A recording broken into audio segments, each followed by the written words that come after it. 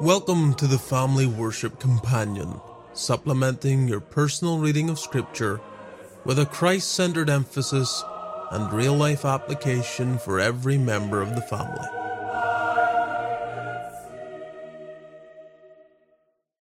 Have you ever known a person or even an entire family to be devastated by sin? This is the reason why the Bible gives examples of what happens when we rebel against God. Our chapter today, Genesis 19, reflects upon the destruction of Sodom and Gomorrah, the merciful escape of Lot from the city, the death of his wife, and then the subsequent sin of Lot with his daughters. It's an awful scene, but it contains much in terms that we can learn from and run from. Genesis 19 is one of the most disturbing passages in all of the Bible. The opening 3 verses reflect upon the two men that were with Abraham before and the Lord. We are now told that they are angels, and they have made their way towards Sodom. Lot, who has gained position within the city, is now at the gate of the city and sees the men coming. Discerning something about them, he immediately brings them into his home, and it's almost as if he is aware that they are in grave danger. In verses 4 through 11, we're told that all the men of the city of Sodom gather around Lot's home. Lot's aware of their intent. He tells them in verse 7, "Do not so wickedly." We learn in verse 9 that the men of the city get angry at Lot, and they remind him that he's an outsider and he has no business being their judge in what they're trying to do. We find then that the angels intervene. Lot's life is in danger, and so the angels smite all the men of the city with blindness, preventing them from pursuing their goals. Now, there are those in our current generation that imagine that the sins of the men of Sodom were just those of being inhospitable, and they argue from passages like Ezekiel 16 in order to make their point. But it's clear that Lot knows that something else is going on here, that their desires are much more evil and wicked.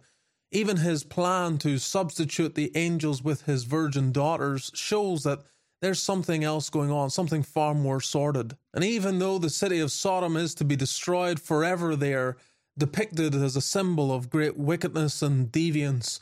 Under Asa's reign, we're told that he rid the land of the Sodomites, showing that there were a certain type of people in the community that did certain kinds of wickedness that had to be eradicated from the land. And in the New Testament, Jude in verse 7 of his epistle tells us that they went after strange flesh. So this is way more than them merely being inhospitable. From verse 12 through 14, we find that the angels give Lot opportunity to warn all of his connections. He goes immediately to the two young men that are engaged to marry his daughters and warns them, but his language is seen to be like the language of Noah. They fall on deaf ears. All the warnings, he seemed like one that mocked. It's almost like the warnings he is giving doesn't fit with either their understanding of God or even the kind of man that Lot is. And so as morning approaches from verse 15 through verse 22, the angels reissue the warning. And it seems as if Lot doesn't quite get the gravity of what's going on. He, we are told, lingered.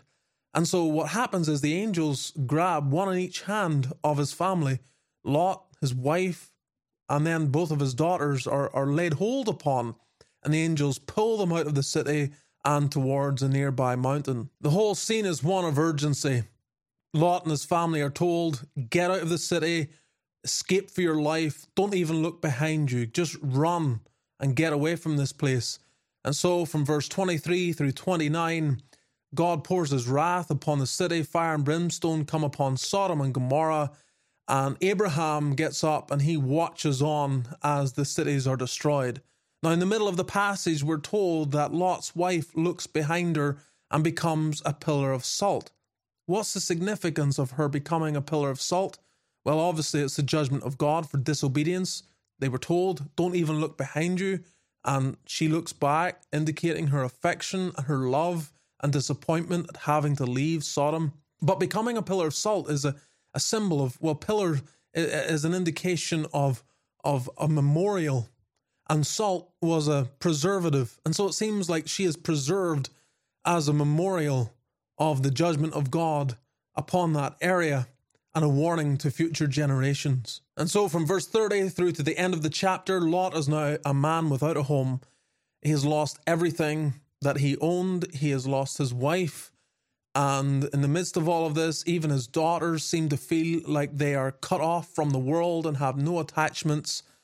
And so they plot this idea of preserving their line and lineage and the wickedness. I don't even have time to go into it that follows in the last few verses. And it ultimately results in the Moabites and the Amorites, two people groups that end up causing much trouble to the people of God. And so we come to application. 1, we learn that the company you keep will affect your judgment.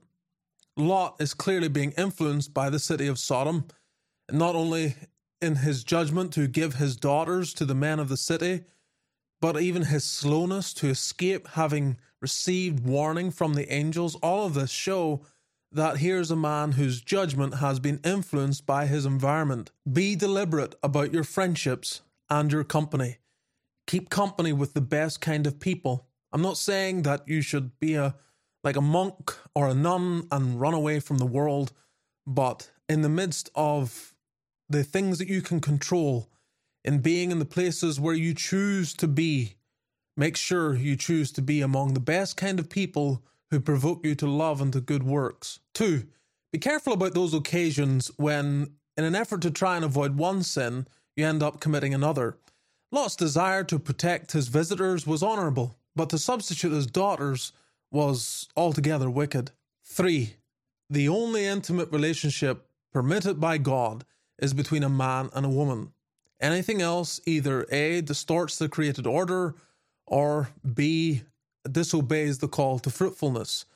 So we must follow God's call and command and the ordering of his world. Even the very desire is sin, not just the action. 4, do not think little of small disobediences. The word of the angel to not look behind them may have seemed almost like hyperbole, unnecessary, just exaggerating the point. But this was serious. And with Lot's wife looking behind her and rebelling against that command, she stands then as a monument. In fact, Jesus says centuries later to remember Lot's wife.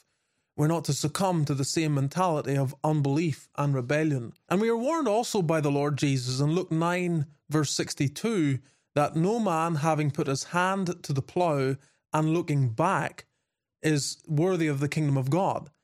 And so even there you see, it's not just about going back, but even looking back is unworthy. Don't minimize any kind of sin. 5, just because you escape some consequences for sin doesn't mean you're going to escape all.